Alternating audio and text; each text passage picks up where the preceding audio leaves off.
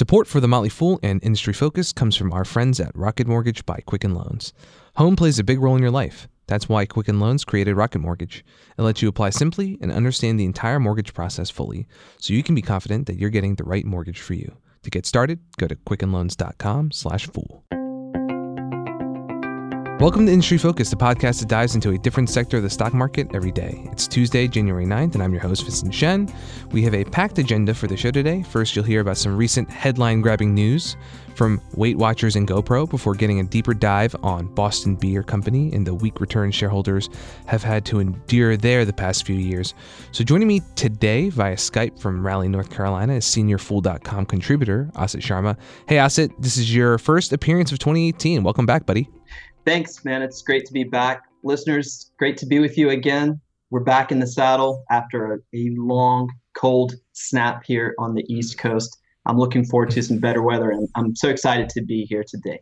Yeah, absolutely. How's the new year treating you so far? I know you mentioned you're doing renovations, some home improvement projects, holidays and everything. All that stuff go well for you?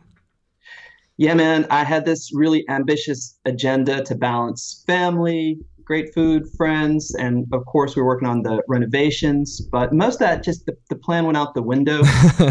We chilled a lot, didn't get much accomplished. It was, but one of those rejuvenating breaks. I'm ready to attack this new year in kind. How about yourself? Now, you were dog sitting. Yes, and I miss the little guy. I miss him. We had him for a month, and though I don't miss the late night walks when it was like 10 degrees outside, send him back to our friends. They had just gotten back from Taiwan, a trip abroad, and I really miss being greeted so enthusiastically when I get home because my wife's not so enthusiastic. All right, so on to our first topic for today. Regular industry focused listeners should be familiar with the first company on our list, Weight Watchers. So in the last week of 2017, we aired the first annual Industry Focus Awards. Definitely check out those episodes if you haven't heard them yet. And from that award series, I successfully pitched and won the award for the most valuable player category, thanks to my pitch for Weight Watchers and its brand ambassador and major shareholder, Oprah Winfrey. So Oprah and Weight Watchers launched their partnership in late 2015. She took a 10% stake in the company. She claimed a board seat and has really gone on to become the face of Weight Watchers. And thanks to her fame and obviously her influence with millions of consumers, you combine that with some of the broader strategic changes that the company's made, and Weight Watchers was one of the biggest gainers on the stock market in 2017, with shares pretty much quadrupling in value. So now we're just over a week into 2018, and the bullish rally continues. So yesterday, the stock traded up over 12%, thanks again to news regarding Oprah. The shares, I believe, are up another 4 or 5% before we got into the studio to start recording. So there's a lot of speculation here, admittedly. But what happened exactly, Asit? Well, a couple of things happened since the new year. So on the 2nd of January, shares were up 8%. Because Weight Watchers announced that it has enlisted DJ Khaled as a brand ambassador. And he has, I believe, over 8 million Twitter followers. So this is like oxygen for Weight Watchers stock. Mm-hmm. This follows the model that Oprah developed, in which she tweets out her progress to her following, and subscribers jump, the stock jumps, and it's by design, an extremely effective way for Weight Watchers to combat its formerly stodgy image and also repel the attacks that have come from just a plethora of free apps that you can access now from your smartphone to your smartwatch to get into shape. So what's been happening is the confluence of influencers is really going to propel this stock further. Maybe we'll have a bit to talk about the valuation. But these were the main two events so far this year. Mm-hmm. And, on the Oprah front, I think it's really tough to quantify, but also separate the influence that she's had on the strong results the company's enjoyed the past 2 years. And, a lot of people were talking about, for example, her acceptance speech, I think it was 2 nights ago now at the Golden Globes. And a lot of people are reading into this as hinting at a potential presidential run. I think that's behind a lot of the the activity in the stock the past few days. And though, I read through that transcript, and there's nothing in there that points directly to her starting a presidential run. But the fact that she offered up arguably the most notable moment of the night at that awards ceremony, and some of the other stories and hints that she might run in 2020, that's all positive PR for her, and then by association Weight Watchers because of the partnership, and helps explain the 17% gain the stock's enjoyed so far just this week. And if we take a snapshot of the financial results, I always think it's interesting. You go back to the third quarter of 2015, call this the pre-Oprah period. Revenue was at $273 million for that quarter. It was down 21% year over year. And then you jump forward 2 years to the third quarter of 2017. The partnership's in full swing. Revenue is at $324 million, up 15% year over year. Earnings per share were up over 70% over that 2-year period. Active subscribers up over 30%. Customers are sticking with Weight Watchers services for much longer. So sometimes it's, I'm tempted to give my usual warning and caution regarding market noise and how foolish long-term investors should stay focused on a company's fundamentals. But I think it's tough to deny how unique the situation is. Asit, you mentioned influencers. Oprah is not on the core management team at Weight Watchers. She's not a chief executive of any kind. But the strength of her personal brand, and then this new partnership with DJ Khaled, that all has undoubtedly contributed to the company's turnaround, stronger results, and I think it's going to continue to play a pretty important part in Weight Watchers' future.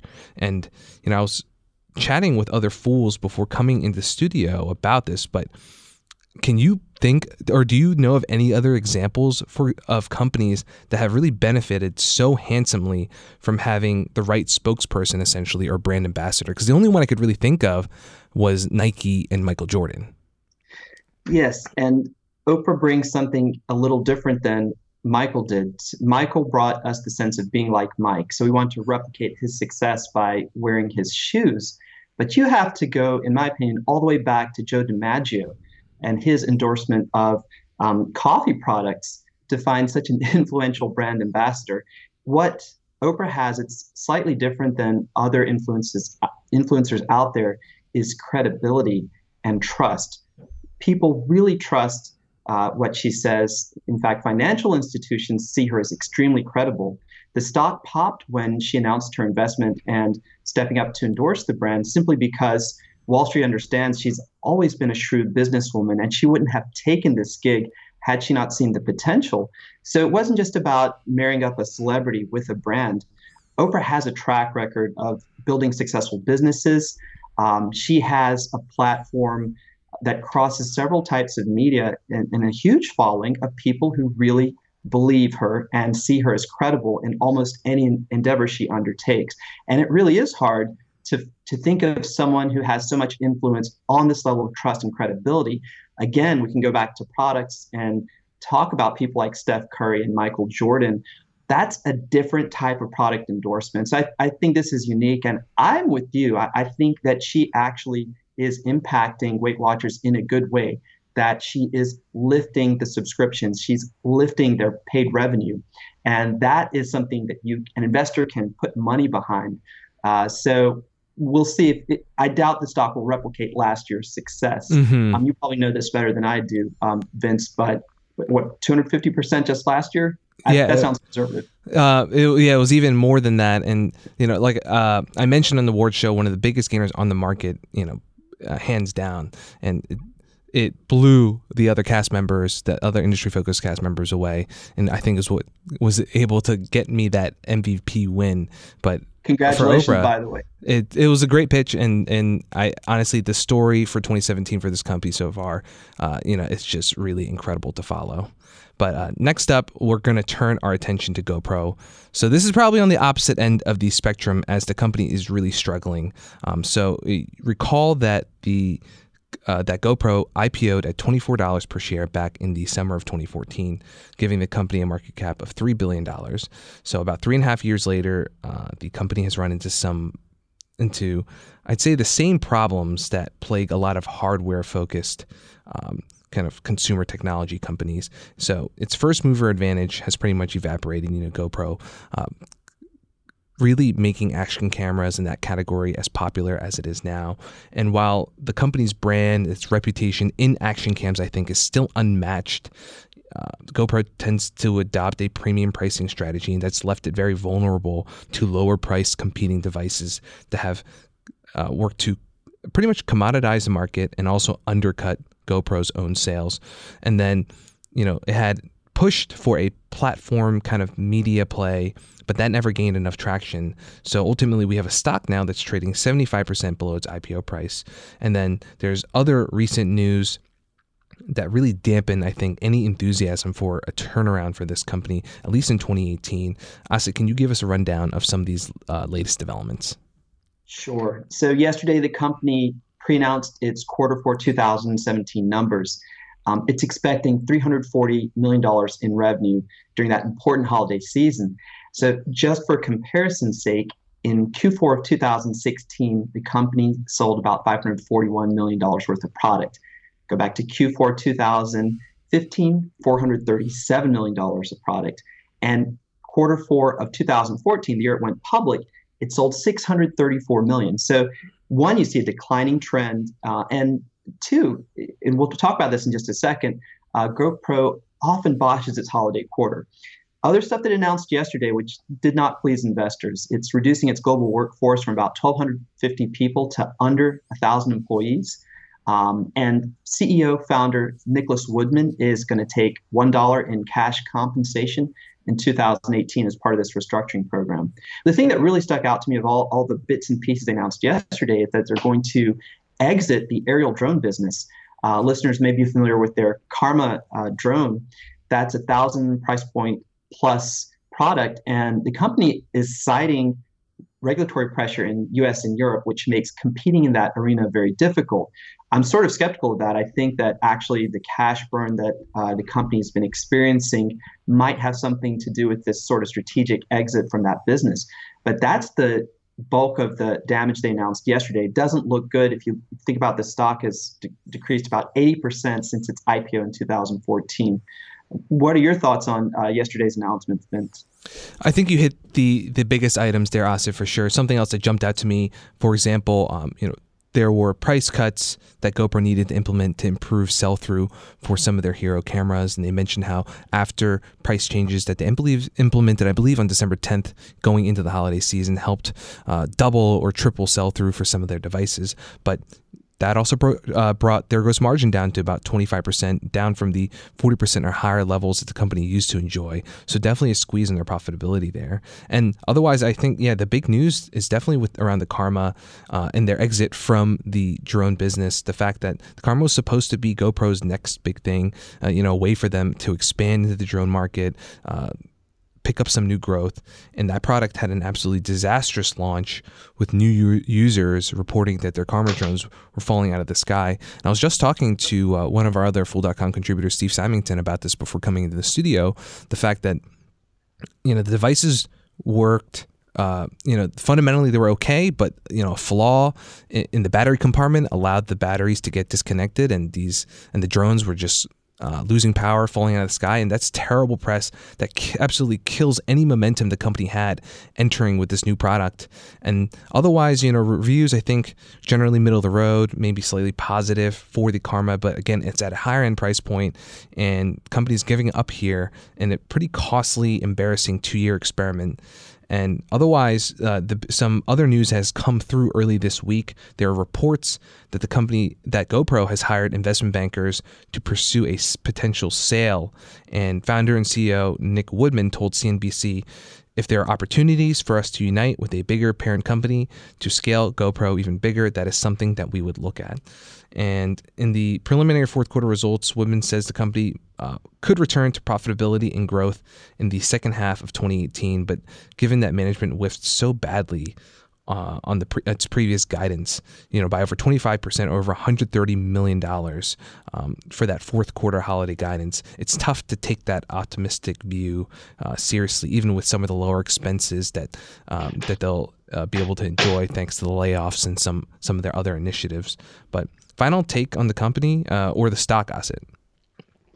I just exercise caution. I think that the company has a history of these operational missteps, and they have a history of botching fourth quarters, the holiday seasons. This is not the first time that GoPro's realized in the first or second week of December that they priced the product incorrectly to meet consumer demand. So I always feel like the money they put in marketing dollars in December to try to entice people to buy these higher price points, $400 versus $300, they should use that to absorb some price investment. The stock can grow profitably. Again, those are the keywords out of the CEO, but that's going to be slow growth and not a lot of profits. So be extremely cautious around these. Going to institutional investors is sort of the white flag of surrender being raised. It's not a value play by any means, but monitor it this year. You never know what happens. Maybe by the second or third quarter, there might be some value in it for those adventurous investors out there. Yeah, the big thing for me is just a lot of the headwinds, the obstacles that it's run into recently all have very long-term implications. No more karma, that kills one avenue in terms of the drone market for new growth. The price cuts on the Hero cameras, that points to potentially permanently reduced profitability going forward, and more and more competing products in their core space now. So despite the strength of the brand that GoPro has, I don't know if that alone is going to be enough to overcome some of these challenges. And next up, we are going to turn our attention to Boston Beer Company. But before we do that, support for the Motley Fool and Industry Focus comes from our friends at Rocket Mortgage by Quicken Loans.